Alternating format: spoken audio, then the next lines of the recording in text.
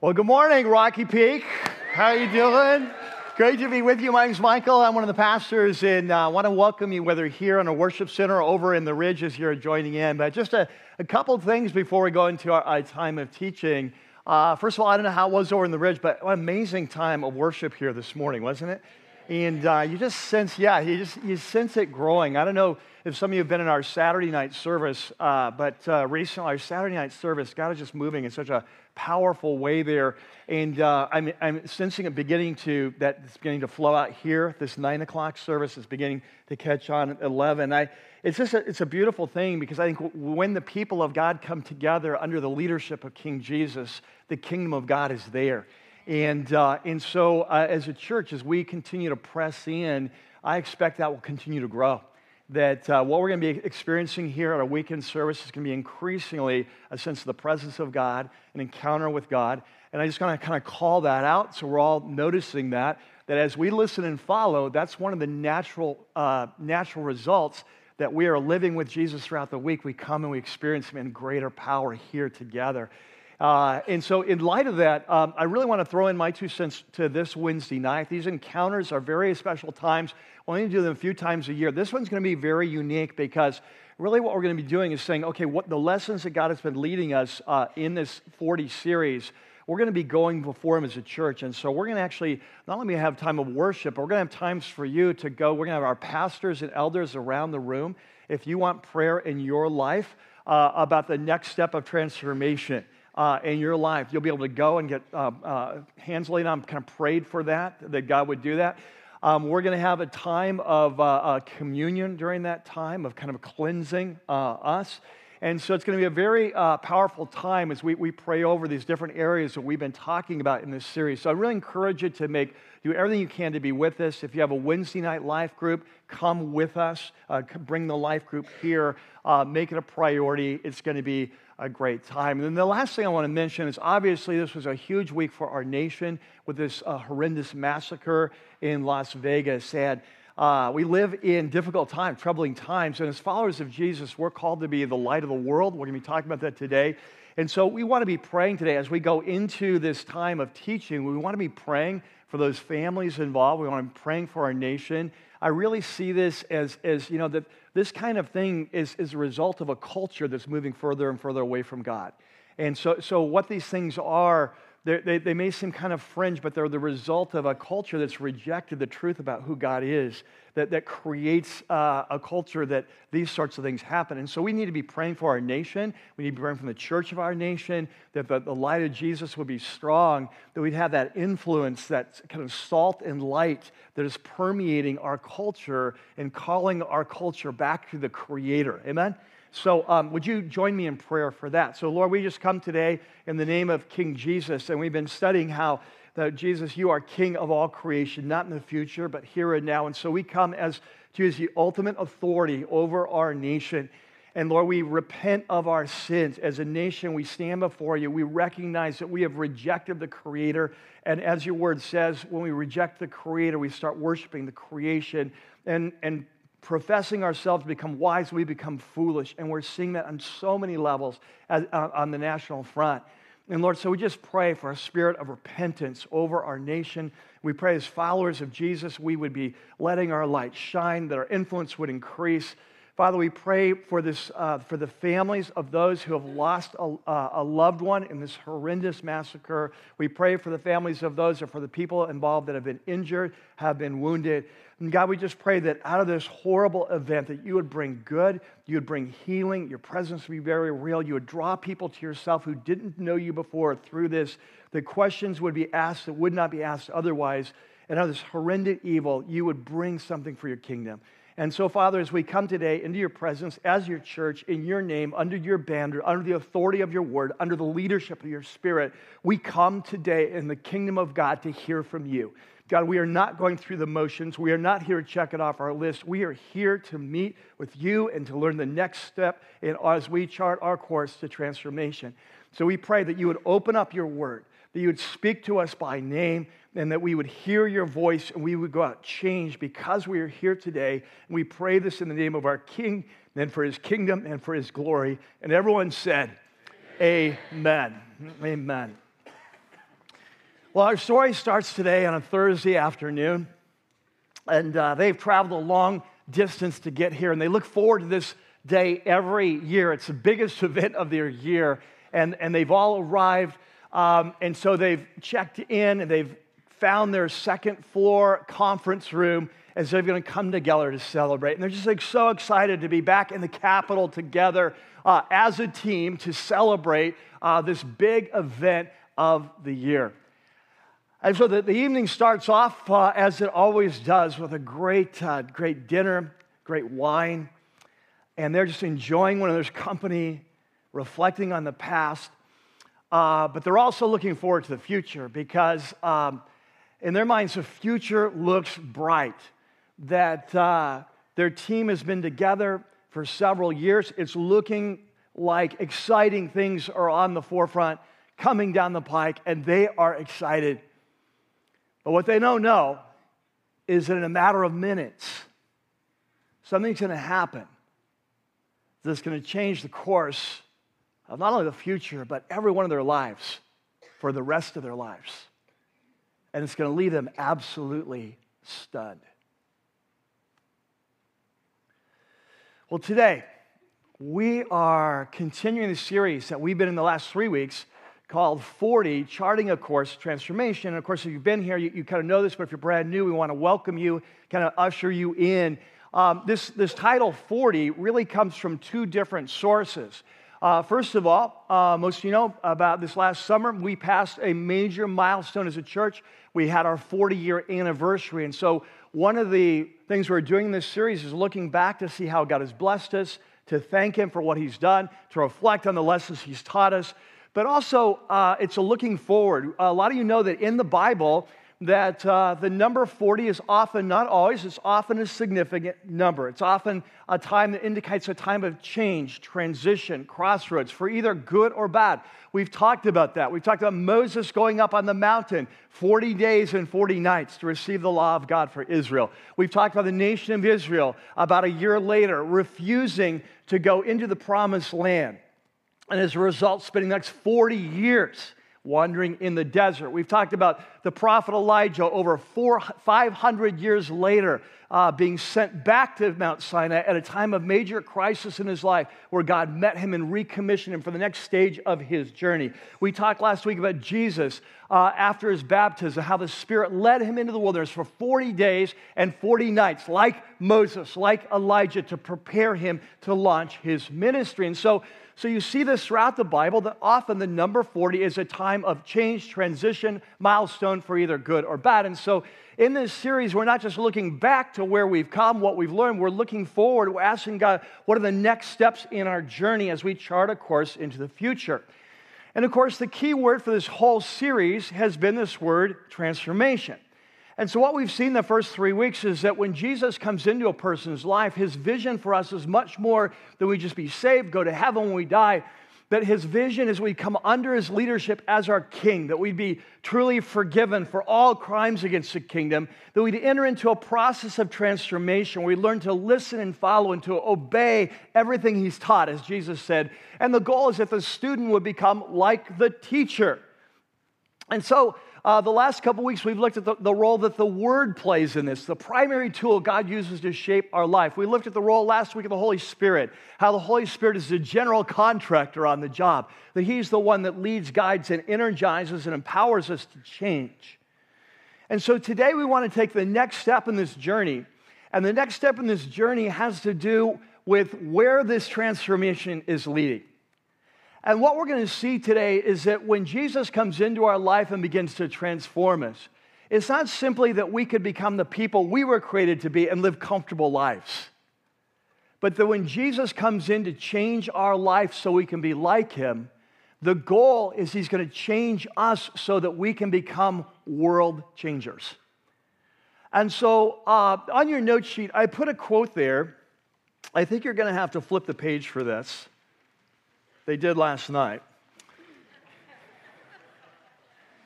And so this is a quote from a small group study called Rooted. I'm going to talk more about that next week. But in the 6 week of this 10-week study, they're talking about what it means to be a follower of Jesus.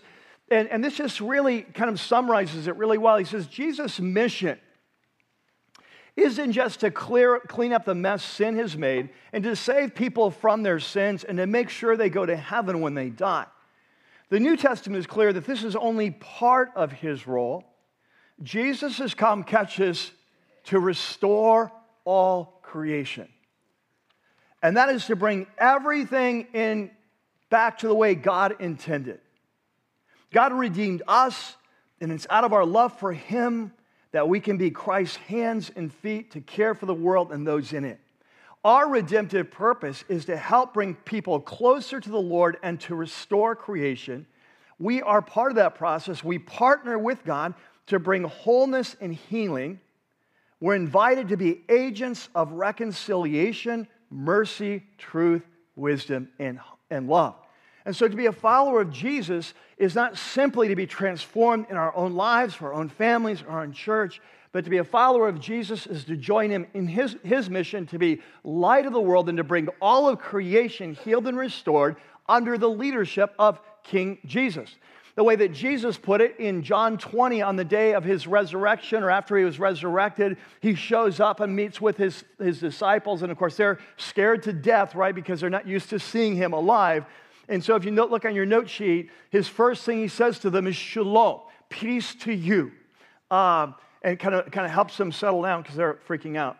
And then look what he says, as the Father has sent me, I am what? So as the Father has sent me, I am sending you. Jesus came as to be the light of the world, to light it up, to show the path to life, to bring all creation under his leadership. He has now transferred that mission to us. And this is why in Matthew 5, we'll see in our next series, he says, you are the light of the world. Not that you should be, that you are. Now you may be 20 watts or 100 watts, but whatever you are, how dim is your bulb, right? But we are the light of the world. And so Jesus says, this is why I've come to lead in the path to life, and I believe now I'm transferring that to you. And so as followers of Jesus, we're not just transformed for us, we are changed to be world changers. You following? All right. So today we want to take the next step of this journey, and we want to talk about this calling in our life to be world changers. And I've called this message Serving Sacrificially. Now, if you're a long-time Rocky Peak person, or maybe even short time, you may recognize this because this is part of our vision statement, right? Our vision statement is going to unleash a movement of what? Passionate Christ followers. And then we have 4 distinctive markers what a passionate Christ follower looks like. Number 3 is serving sacrificially. Now, like all 4 of the markers, they all flow out of the life of Jesus. And so today, to get at this, I want to look at a very important event, one of the key events of his life that helps us understand what transformation looks like, what it calls to be like Jesus. It's one of the most famous events of his life, but like many famous events, we often miss it because we're so familiar. And so we're going to have to go back in time, look at it with first century eyes, as we did in our previous series, Unfiltered, take off some filters, kind of go back in time to the first century, see it through first century eyes. And as we do that, today we're going to get a picture of what it means to be transformed, to be like Jesus, what the goal is. So there on your note sheet, you have a section that's called Transformation, the Jesus Model. And I want to walk you through a key event in his life. And so many of you are familiar with this. This is actually the story we started the day with. We started the day with the story of this team that's arrived at the Capitol. They've traveled a great distance. They're excited to be here. It's the biggest event of the year. They're going to have a big dinner together, share dinner and wine and so on. And so this is a story of Jesus and his followers, his disciples, on their final trip to Jerusalem. Of course, the men don't know it's final trip. Jesus does. But their final trip, and they're coming for Passover. Now, remember what Passover is. We often miss this. This is where you need to take some lenses off. Passover is not just a religious festival, it is a political festival. Because Passover celebrates the time when God freed the nation of Israel from slavery under a tyrant named Pharaoh, and they became a nation. Passover for the Jews is what 4th of July is for us as Americans. And so whenever you're celebrating the Passover, you're looking back to how God freed you from a tyrant in the past. You are looking forward to revolution in the future. You are looking forward when the time comes when God will rescue you from Rome. This is why during Passover, it's often a time of high alert for the Roman armies. The governor would move from Caesarea to Jerusalem during this time. He would bring extra cohorts of soldiers into Jerusalem because hundreds of thousands of Jewish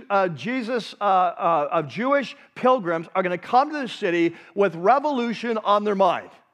Looking backward to when God rescued them, looking forward to the time when He will rescue, it's a very dangerous time to be a Roman.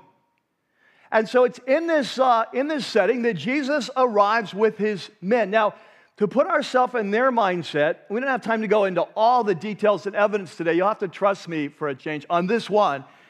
That as we go through the Gospel of Matthew later, as we continue our series in Matthew, we'll see this, that all evidence would suggest that the disciples, as they come to Jerusalem this Passover, they really believe that Jesus is about to start a revolt against Rome.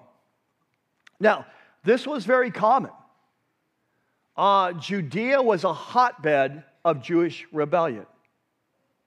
When Jesus was 10 years old, there was a rebellion in Galilee where he grew up. A man named Judas became a leader of a party called the Zealots. He objected to paying taxes to Rome, felt like that was an ungodly thing to do. We shouldn't be doing that. He led a revolt. Rome had to bring in, I believe it's the 12th Legion, if I remember right, to crush that revolt. After they crushed the revolt, they crucified 2,000 patriots in Galilee when Jesus was 10 years old. 30, 40 years after Jesus, there's going to be a major revolt of unprecedented scales. It's going to take 4 Roman legions to put it down. They're going to wipe out the whole country, destroy the whole city of Jerusalem, level it. And so this whole first century, it's a time, a hotbed of rebellion. And so the disciples seem to be buying into this, that they believe that Jesus is going to be the next King David. He's about to take this power, the power that raised the dead, a power that opened the eyes of the blind, a power that restored the walking to the lame, a power that commanded the elements, nature itself, a power that turned water into wine. He's going to take this supernatural power that he has through the Holy Spirit, and he's going to unleash it on Rome.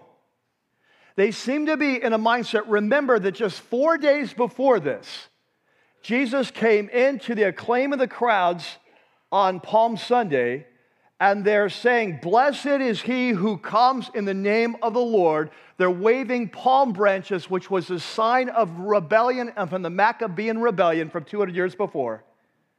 It's a political statement. The rebellion is in the air. They believe that he is about to become a king. He's going to launch his revolt. Whether this revolt takes days, weeks, months, years, we're not sure. But when it gets done, Israel is going to be an independent nation again, and Jesus will be King David 2.0, and they're going to sit at his right and left. They've been arguing over which of them will have the corner offices.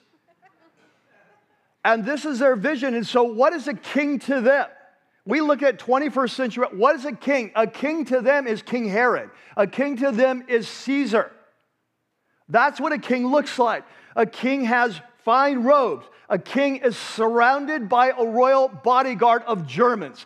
A king has slaves serving him at all times. A king lives in luxury. That is their vision of the future. On the flip side of that, we know from the first century they live in a very hierarchical culture. We call it in sociology a honor and shame culture. Your number one goal in life was to climb the ladder to be honored. Very openly. Your number one thing was to avoid shame. And so in the culture of the first century, it was a very hierarchical culture. Like here at Rocky Peak, you could look around today and you can't really tell, like by where people are sitting, how honored they are. Like we have these first row people here that I love, right? In the ancient world, they would be the top dogs. They would be the most important people. Everyone would know it, right? In the ancient world, the way you dressed, where you sat at banquets, how you were addressed, this was very specific. There were certain people that did certain jobs. If you were like a senator in Rome, you couldn't work in trade. I mean, it was very hierarchical. Like here at Rocky Peak, you cannot look around and you can't see based on what people are wearing, how wealthy they are or what role they play in society. Like you might be sitting next to a billionaire right now and you don't know it. You might want to ask them, just for clarity. The ancient world was not like that. Remember what Jesus said, hey, you Pharisees, you like the best seats at the honor. You like to wear the robes. You like to be treated a certain way. I mean, it was very hierarchical. And so into this culture, of course, the lowest of the low were slaves. Slaves had absolutely no rights. I was just listening this morning to another book on Rome, and they were saying, if you're a slave in the Roman Empire, they'd often go after attractive men, attractive women, and then they become sex slaves of the owner, and that was, you had no rights. You had absolutely no right. You were considered property. You had no legal rights. And so you were the bottom, you were the considered, and so there were certain things that only slaves would do. In Israel, one of the things that like slaves would do, sometimes women, sometimes children, never Jewish men, is wash feet. Foot washing was very important because everyone wore sandals. Your feet got really dirty. And not just with dust, but like in the city streets, like about a month or so ago, I was in Pompeii over in Rome. So it was destroyed 79 AD. Mount Vesuvius goes up. And so it's a first century Roman city. And it was interesting because you walk through these cobblestone streets of Pompeii, there would be these pillars about 1.5 feet tall, like 3 of them across the road. And so chariots could kind of straddle them as they go through. But we're like, what are those pillars for? Those are crossing the street. Why do you need that? Because they would throw out in the street human waste and trash. You don't want to be walking in the streets. Jerusalem was a very big cosmopolitan city. It's like your feet would get very dirty. And so it was considered low class, super low class to wash feet. Slaves would do it. And so if we have these two images of the disciples' mindset of who Jesus is and what a king is going to be like, and you have this mindset of a slave and who a slave is like, now we're prepared to understand what happens. So it's at this Passover dinner, and all of a sudden, Jesus is going to get up and rock their world. And he's going to walk over to the corner, and I want you to set the scene here. It's a dark night, right? You've got oil lamps burning in this upper room, so you can smell the oil from the olive oil. You've got you've got shadows in the room. It's kind of a soft glow lighting. And Jesus is going to walk over. Every eye is on him. What's he going to do? And he starts taking off his outer clothes. When underneath he would have I would think of like a night shirt. And he's gonna pick up a towel, a long towel. He's gonna wrap it around his waist. He's gonna pick up a basin of water, and he's gonna carefully walk back. Now, every eye on the room is on him. What in the world is going on? Now, I want you to catch this. We look back with 21st century eyes and say, isn't that awesome? Jesus is being so humble. That is not how they would be looking at this. They would be looking at this as incredibly inappropriate. What is going on here? Someone needs to help him understand how kings act. Because in a few days, we're going to be launching a revolution, and if our soldiers ever see him acting like a slave, no one is going to follow him. So this is not a happy moment. This is an awkward moment. And I want you to picture this. Jesus is coming over. Everyone is afraid to say anything. And you could hear a pin drop. I want you to picture this dark night, glow of the oil lamps, shadows on the wall. They're reclining Roman style at table. So they're at a short table. Their heads are in, their feet are back away. And Jesus begins to come carefully, dressed like a slave, coming to wash their feet. And as he begins to wash the first man's feet, it is dead silence. No one knows what to do. This is just so wrong. Catch this. This is embarrassing. He is shaming himself. No one wants to take on Jesus, so no one's saying a word.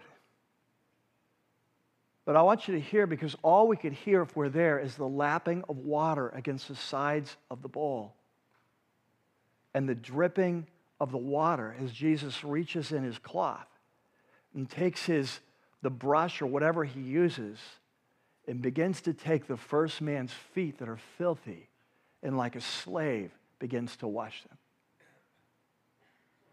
And I'm telling you, if you're there, you're getting nervous. You're counting off how many people between me and him. And you're just I hope this stuff. I hope he just does this once. But he doesn't. And this is going to take time. There's at least 10 men at this table. And I want you to do the math. You're going to wash each man's feet. It's going to take at least a minute or two, 3 minutes, I don't know. It's going to take 20 minutes, 30 minutes, and it's completely awkward. And you're counting off, and oh no, he's coming my way. Oh my God, he's three for me. I hope he stops. Dear God, let him stop. And now he's 2. And now he's 1. And now he's got your feet in his hands, and it is awkward. And when it gets to Peter, the leader of the band, Peter can't take it any longer. This is just so awkward. It's so wrong. And so Peter stops him and says, Lord, I will never let you wash my feet. And like usual, Peter loses the argument. And Peter has to endure this humiliation of having his king wash his feet. This is wrong. And when he gets done, Jesus will kind of complete the loop. And when he's finally done, thank God, he's going to stand up in the firelight, the light of the oil lamps. He's going to carry that basin slowly so he doesn't slosh it back to the corner. And then with the shadows against him, he's going to get dressed, and he's going to come back to the table, and he's going to lay down on his right arm to recline at table, and he's not going to make a statement. He's going to ask a question. And I want you just to hold that image there for a minute. We're going to come back to it. But for right now, I want us to jump ahead. And so there on your note sheet, you have a section that's called Transformation, Serving Sacrificially. And of course, the question is, what is Jesus up to? What is he doing? Why this dramatic action? I want you to catch this, men and women. He had never done this before. This is the first time. It's a one-time only. It's almost like an acted-out parable. So the question is, what's the point? What does he want us to take? What's he trying to teach? 2 principles. Number 1, the first thing Jesus is trying to teach them, trying to teach us, is that for a follower of Jesus, service is a way of life. That service for the Christ follower is not a one-time thing. It's not an occasional act. It's part of our core identity that we are servants. And the reason this is true, and I want you to follow this, is because service is the natural outflow of love. And the Apostle John, who's the only one to record this event, he makes this very clear, because in John 13, there in your note sheet, he says it was just before the Passover feast, and this is how he introduces the story.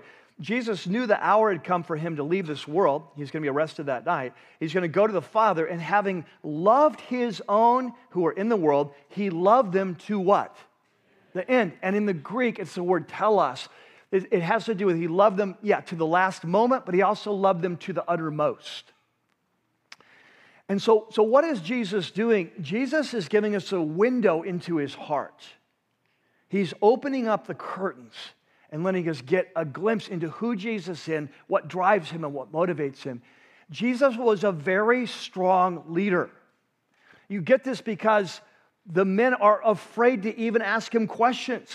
He's a very strong leader. But in this moment, he opens up the window, and what he's showing us is that behind every action he's taken these last 3 years, that it was a heart of love. And they may not have always understood that. They might not have understood that when he was rebuking them or correcting them or when he's been mysterious. But he's opening up that behind every action that there's been a heart of love. And by putting this towel on his waist, he's making a statement, this is why I have come. I have come to be a slave so that you could be set free. And so as we look through this kind of prism of this action, we look back to the past, and the past becomes clear. Of course, this is what the Apostle Paul will later write about in Philippians chapter 2, where he says that Jesus, being in the form of God, did not think equality with God was something to be held on to, but he emptied himself, and he took upon himself the form of, in the Greek it says, a form of a slave. And being found in form as a human being, he says that he not just became a slave, but he became the ultimate slave where he went to the cross. And so this action that Jesus is taking is giving him insight into the past, but it's also a prophecy about the future, because the very next day he is going to go and he will take off the towel of a slave, and he will allow himself to become naked on a cross in the ultimate act of washing. This is why when Peter says, you can never wash my feet, he says, Peter, if I don't wash your feet, you have no part of me. And Peter says, well, if that's the case, then wash my whole body. He says, no, you don't need to do that. That's already happened. What's happening the next day, he's going to wash our whole bodies. What this image is about, it's an understanding of who God is, that God is a God of love. The God that we serve is a God who came to become a slave for the sake of his enemies, that we might be free. This is who God is. And in this moment, Jesus is revealing the heart of God. And what he's revealing to us is that if we're a follower of Jesus, the heart of God that's motivated by love, that's lived out in a life of service, this is our calling.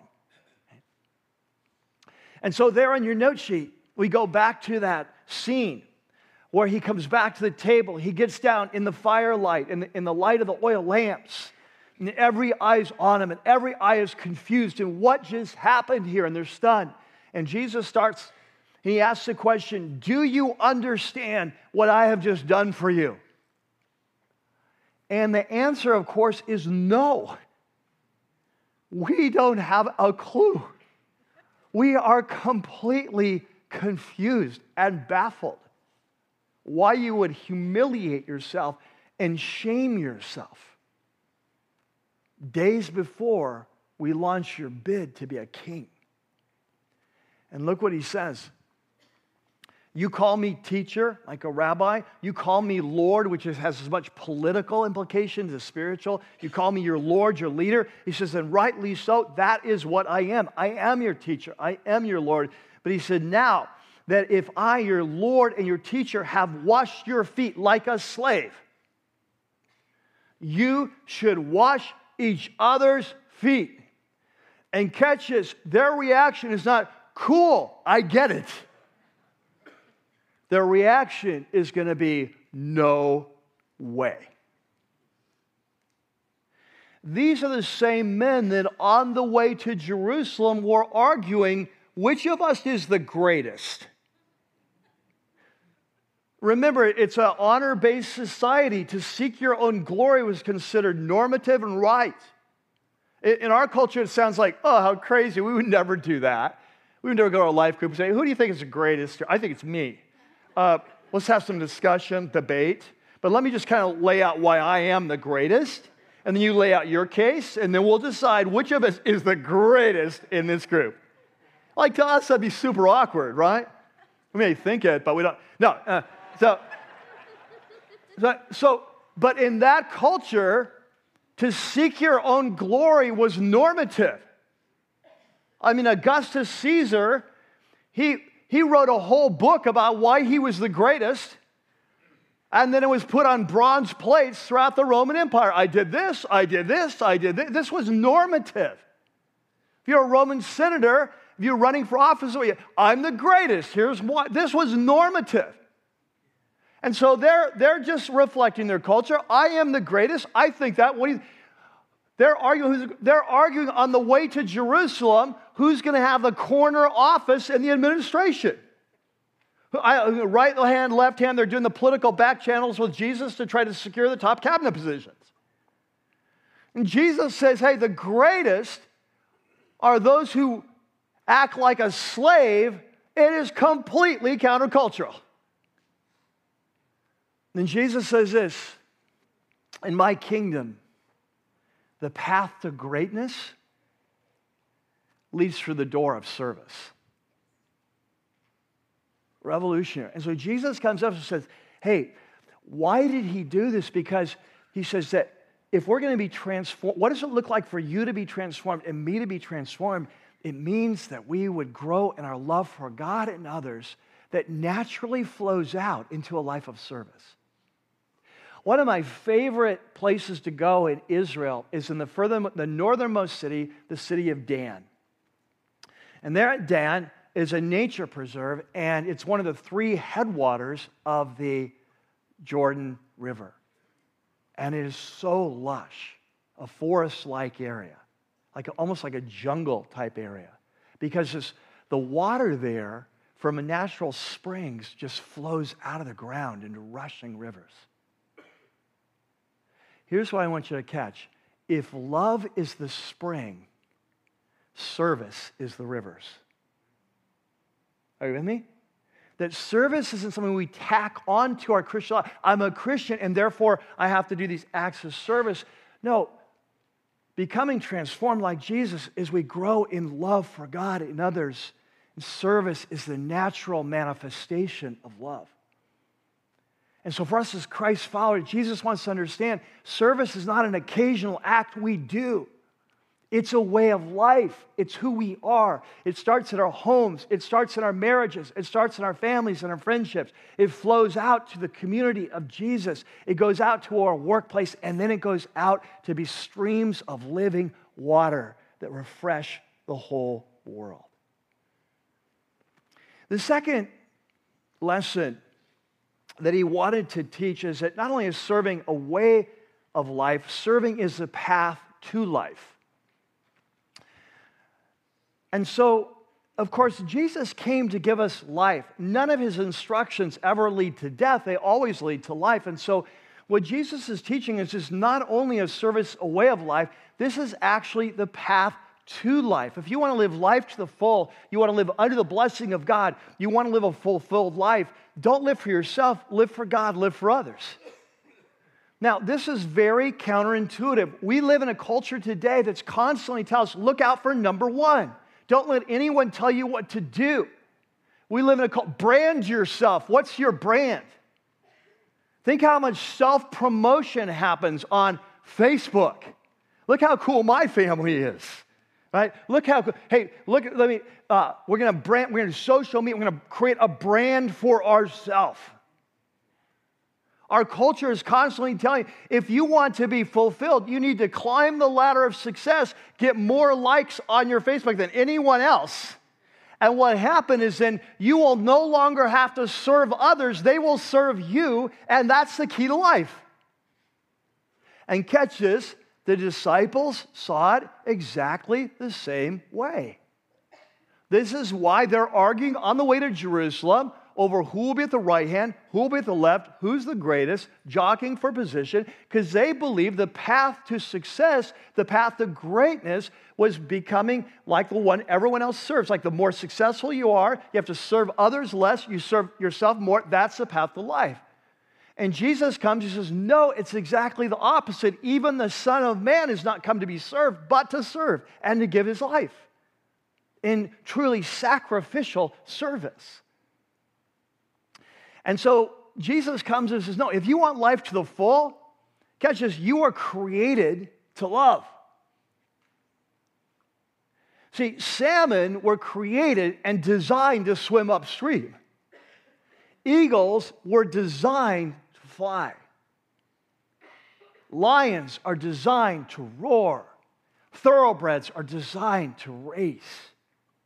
And you and I were created in the image of God to love. And we will never be fulfilled when that love is love turned inward. We just love ourselves. We find fulfillment as we learn to become like our Creator and take up the towel and the basin. You see, when Jesus tied a towel around his waist, by definition, he threw a towel to every one of us. And he says, this is the path to life. He said, if you try to save your life, you will lose it. If you lose your life for myself and the gospel, you'll find it. You know, in our last series, Unfiltered, we kicked off this section of the most famous message in the history of the world, the Sermon on the Mount. And if you're here for that series, you know that Jesus starts with 8 statements about the path to the good life, the blessed life. We learned that in Jewish thought, the way you talk about life to the full or fulfillment is the blessed life lived under the blessing. And so he starts off with these 8 beatitudes, these 8 blessings, right? Come from the Latin for beatus, for blessing, the beatitudes. And what we learned there is that this is the way you talked about the good life, the fulfilled life in Jewish thought. And with that in mind, look what Jesus says on your note sheet. This is the final thing he says as he wraps up this teaching about the foot washing. The very last thing he says, now that you know these things, you will be what? Blessed if you what? Do them. Do you see what he's saying? He says, what I'm modeling for you, what I'm giving insight into my heart, what's behind what I've done, why I'm going to the cross tomorrow, what I'm doing is I'm showing you the path to the good life. This is not only the way of life, it's the way to life. And so the question is, what are our next steps in this as a church? There in your note sheet, you have a section called Transformation Next Steps. And what I've shared in this series is that in this series, we're not going to be touching down on every phrase, every part of our vision statement. We're not going to be going in depth, kind of doing a deep dive on each of our 7 values, our core values. So what we're going to be doing is focusing on those parts of the vision step, those values where God seems to be making it clear to us as a leadership team, here are the next steps for you as a church in terms of charting a course to future transformation. And so today, I want to talk to you about our next steps in one of this area of serving sacrificially. And to get at this, I want to take you back in time to the summer, fall, I can't remember exactly when, of 2013. And so if you were to go back there, I was sitting in my upstairs office here, and I got a text that day from a woman on our staff, a young woman on our staff, and she said, can I meet with you? And this is a young woman I'd never met with one-on-one. And so I knew it must be important. We talked out in parking lot, things like that. But I said, absolutely, I'll clear my schedule this morning. Something must be going on. Let's get together. And so she came in and she said, you know, it's weird. She said, I was driving to work this morning. And she said, I was remembering back to my college years. There was a time when God was really doing some fresh and new things in my life. And I was in a different state, and she told me what state, and she said, and so I plugged into a large church there, and they had a couple ministries that really impacted my life. And so as I was driving to work today, I was just reminiscing on that, and for whatever reason, out of the blue, I just felt like God was telling me to come and tell you about this. And I said, well, that's awesome, because that's what we do. We listen and follow, right? So it's awesome. And it's this story is a great illustration of how God leads us as a church, right? And how Spirit leads. So anyway, so she starts sharing. She shares his first ministry. I was like, well, it's really interesting, cool. Nothing was triggering me. That we'll see what God does in the future. But when she started sharing, she said, oh, and by the way, there's this other one.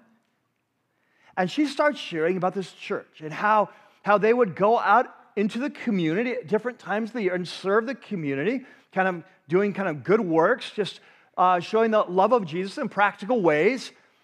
And I'm telling you, the moment she shared it with me, the moment she started, it's like I knew. Now, here's the thing. This was not a new idea. The church that I served before, I'd been there over 20 years. And shortly after I left, they began to do a similar ministry. And I love this idea, man, on the community, hands and feet of Jesus. I loved it. And I really wanted to do it here at Rocky Peak. But what I've learned over the years is that when God has a vision for your life or for our church, that God always has a what and a when. And if you have the right what, but the wrong when, it creates problems. And so this was one of those times where for years I'd wanted to do this. I had not felt released. I had not felt called. But as she's sharing, clicked, and I was like, I think this is it. I took it to some of our key leaders. We talked about it. We really felt, God was in this. And so as a result, in February of 2014, we launched our first all-serve event here. Now, a lot of you were here. It was very successful. People got on board. We had 600 people go out that Saturday and serve at 24 different locations. It was awesome. And from the beginning, there were several reasons why we were doing all-serve. And like three of them were obvious, but the most important is not. And that's what I want to share with you today. From the beginning, we knew that by just sending out hundreds of people, and of course, now it's grown over the years. We've done it every fall since then, and it's just continued to grow and expand every year bigger and more. And last year, over 1,600 volunteers at almost 60 different locations. And so from the beginning, we knew this had tremendous impact just to do a lot for the kingdom. That you send that many people out in a concentrate, you can get a lot done. A great service. So that's obvious, right? And also, one of my goals for this is that we would create a better environment in the valleys we serve to share the message of Jesus. Let's face it, Christians don't always have the best reputation in our culture, right? And so you just love people and serve people. It creates a better environment to share Jesus for all churches. And so that was part of it. And then there was a part of it, like we wanted to get our name out there. As we get out and we serve people, we love people, and people are kind of, I've been thinking about searching for God, and this kind of triggers me. And like, what church we wanted people to know, if you want to seek God, you want to find God, there's a place that's really seeking, and we'd love to have you if you don't have another church, right? So, of course, that was part of it, for sure. Those are the obvious things. But can I tell you the most important thing about AllServe? The biggest reason we did it was not about the one-day impact. It was not about creating a new kind of ethos in our community. It wasn't about getting our name out there. It was about changing the heart of this church. It was about understanding a new paradigm of what it means to be a follower of Jesus. That to be a follower of Jesus, we are called not just to create a great community of love here, as much as is important that is, that we are called to be world changers. And this was going to be a powerful tool to begin to shape our hearts to understand what it means to be a follower of Jesus. And of course, it's had that effect. And if you've been here over that years, you just watch this happening. As more and more people from Rocky Peak, the Lord is calling them, just the Holy Spirit's calling to reach out to this ministry or reach out to this neighbor or to reach out to this organization or whatever it is, that we're just taking the love of Jesus out. But what's really exciting is that this last year, we've just felt as a leadership team, God is saying now it's time for the next level. That this was great. This was stage one, getting out in the community on a regular basis every year. That's a great stage one. But that God is calling us to something more. That He wants us to be out in the community, not just one day a year, but throughout the year as the hands and feet of Jesus. And so this year, you may have noticed some of the practical steps we've been implementing. We've not talked about this a lot. I shared this at the January encounter, our congregational meeting. I shared this vision, what God was telling us in January. But you may have noticed other things, like in January, we began putting every week in our program, or not every week, but most weeks, in our program, on the back of them, we call them serving sacrificially opportunities. We're just highlighting this organization or this thing that if you want to serve, and it was so awesome how you responded. Because pretty soon our biggest problem was we didn't have enough opportunities. And I meet with Brian Moorhead, who is a pastor of global and local ministries, and say, hey, we have to get more opportunities. He said, there's so many people responding. There's so many life groups responding. I'm running out of opportunities. Awesome.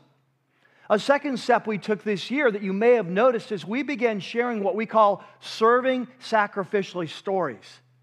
We began sharing stories at our weekend service on a regular basis of men and women who are called by God to go out in the community to make a difference, here from Rocky Peak. And there's been stories about groups of people, life groups, on an ongoing basis going out to San Fernando Rescue Mission and serving the homeless. There have been stories about men and women going to help with the Pregnancy Crisis Center in Simi Valley. There have been stories about these men and women going to prisons in LA, and this chaplain that God has raised up here at Rocky Peak who leads that ministry.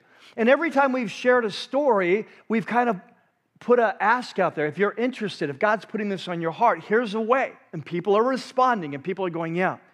The whole point of this is just to cast vision.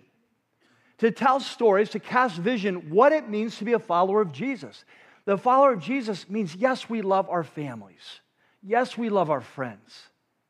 Yes, we love our life groups, and we love our community here at Rocky Peak, and we build a thriving community. We're serving one another. Yes. But the movement of Jesus doesn't stop there. But his vision is we are the hands and feet of Jesus, and that we go out and we light it up. Remember what Jesus said? He said, I am the light of the world. But then he said in the Sermon on the Mount, we'll study this a couple of weeks, he said, you are the light of the world. And he said, so let your light shine before men so they may see your good, what? Works. Not your words. The world is tired of words. They want to see your works. They want to see your love in action. And he says the end result is going to be drawn to God. They're going to glorify your Father in heaven. And so we've been sharing these stories because what we're doing is just creating an environment where we're asking the Holy Spirit to speak. Now, God may lead you to get in one of these. It may be a season of your life. He's not calling you to get in one of these. That's fine. He may call you to get involved in a formal way out in the community. It may be informal. He may call you, there's an elderly person in your neighborhood. There's a family with a disabled child that needs some relief. There may be ministries that we aren't even involved with at all here, but God calls you to go out and serve in that ministry. It may be, I saw today there's an HIV walk in LA in October, and you might say, I want to raise funds for that. I want to show that as followers of Jesus, we care about people who are suffering. And we're not sure, we don't care how you got to be, we just love you and we want to help. Right? And so what we want to do is just create an environment, an awareness for the Holy Spirit to speak. And so how he leads you, how he leads me, it'll all be different. We don't have an agenda for your life. We're not trying to create a million ministries that are centralized here at Rocky Peak. We want to unleash you to hear God's call on your life, to be the hands and feet of Jesus whenever and however he calls it, and that you would see that as followers of Jesus, we are called not just to change our families and our church, we are called to be the light of the world. Amen? And so I have one question for you. Every week I've had one big question. Next week I think we're going to have two, just to end big. Kind of like the 4th of July, go out with a double bang, the final fireworks. But I have a question for you. And so let's talk about where we've been. Every week I've had a big picture question, right? The first week, what's your vision? We said that Jesus' vision is radical transformation. Student becomes like the teacher. What's your vision of what it means to be a follower of Jesus? If it's anything less than radical transformation, our vision is too small. The second week, I asked the question, what's the word to you? We saw that the Word of God is the primary tool that God uses over time, not the only one, but speaks into our life to transform our minds. We can be like Jesus. We saw what the Word was to Jesus. It was His life. It was His path of life. So the question is, what was the Word to you? Last week we asked the question, we saw that the Holy Spirit is in charge of this whole transformation process. As we listen and follow, we are transformed. I asked the question, are you listening? So here's my question today. Jesus calls us to be the light of the world, to light it up. The question I have is, how bright is your bulb? Now, I'm not asking how smart you are. I'm not asking about natural IQ. I'm not talking about natural intelligence. What I'm saying is that here's the vision. The vision, we come under the leadership of King Jesus. We're not only forgiven for our sins, we enter into a transformation process. We learn to obey everything He said. As we listen and follow the Holy Spirit through the power of His Word, we are transformed to be like Jesus. But the reason we become like Jesus is we're changed so we become world changers. And the more we're changed, catch this, the brighter our light shines.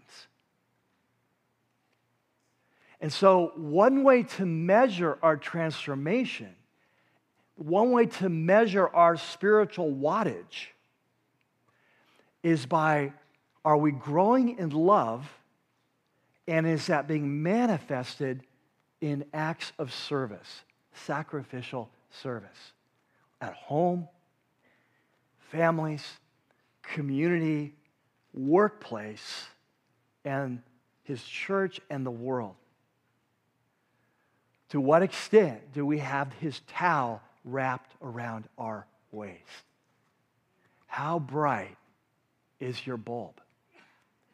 And today as we wrap up, we thought it would just be fun just to share another story of some everyday people like you at Rocky Peak that God has just called out to serve in a particular way with disabled children. And it's just a beautiful story of a group lighting it up. Just one more example. What God calls you to could be completely different. The goal here is not to say, this is what you need to do. The goal here is to say, this is who we need to be. And as we're transformed, let's listen and follow as a church that we might light it up. Amen? Amen. Let's go to the screen. May that be our prayer, that Jesus have your way as we see Him, our King, on His knees, serving as a slave to us. He's modeling for us that service is the way of life. It's the way to life. And so may that be the prayer of our heart, that He would continue to share our hearts, that they would be springs of love, that out of those springs would naturally flow rivers of service, manifestations of that love, sacrificially to those around this, really at every level, home, family, church, world. And so may that be our prayer this week, that God, would you give us the heart of Jesus as we listen and follow. This is where we're going, as we're being transformed, as we're listening and follow. It's not just that we would be changed, but that we would be changed to be world changers, to join Him in His mission. As the Father has sent I, so send I you. Amen? Amen. So may this be a week we let our light shine. And more importantly, may it be a week that we begin to understand a little bit clearly of where this journey of transformation is taking us, so that we can listen and follow it, understand the implications. I mean, many times we don't understand this, that many times we think that if I choose to follow Jesus and listen and follow, my life will change and my family will change and my world will get better, and I've got to decide whether to trust Him with that. But what we don't understand is that when a life changes, there's a ripple effect all through eternity. And what's at stake is not just your life, it's not just your family, it's just not your job or your church. What's at stake is the movement of Jesus. Then we say yes to Him, the ripple effect goes out through eternity as the wattage on our bulb gets brighter. And we say no, that the darkness will not retreat like it would have. And so may as a church we understand the times we live in. May we understand the responsibility and privilege we've been given as sons and daughters of the living King to be the light of the world. And may we embrace that, not just for our sake and our family, but for the sake of the world, that we would be world changers. Amen? Amen. Amen. Now, as you go, a couple things. Don't forget, prayer on the right, both auditoriums. Just give you a heads up. Next week we'll be wrapping up this series. Very important message. I'll be sharing kind of some important initiatives starting in January. You'll definitely want to be here. But the following week we'll be going back into our series, Unfiltered. And so inside your program, we gave you for the next season, think of it like third season in a drama, that it's called Discovering a Higher Calling. We're going back in the Sermon on the Mount. Jesus has done his intro. Now he's going to begin to reveal his calling, what it looks like to follow him, his vision for our lives and the people we're created to be. It's going to be amazing. Really excited about it. I'm working on the final message this week of that series. I can see where it's going now, and I'm very excited. And so this is a great time to invite someone in your life that God's putting in your heart that maybe they need to come and hear this. And so be sensitive to the Holy Spirit. Is there someone he's putting on your heart? And so until then, may you listen and follow. May you be the light of the world. May your wattage be increasing as you surrender to the leadership of Jesus so we are not dim bulbs. Amen? Amen. God bless.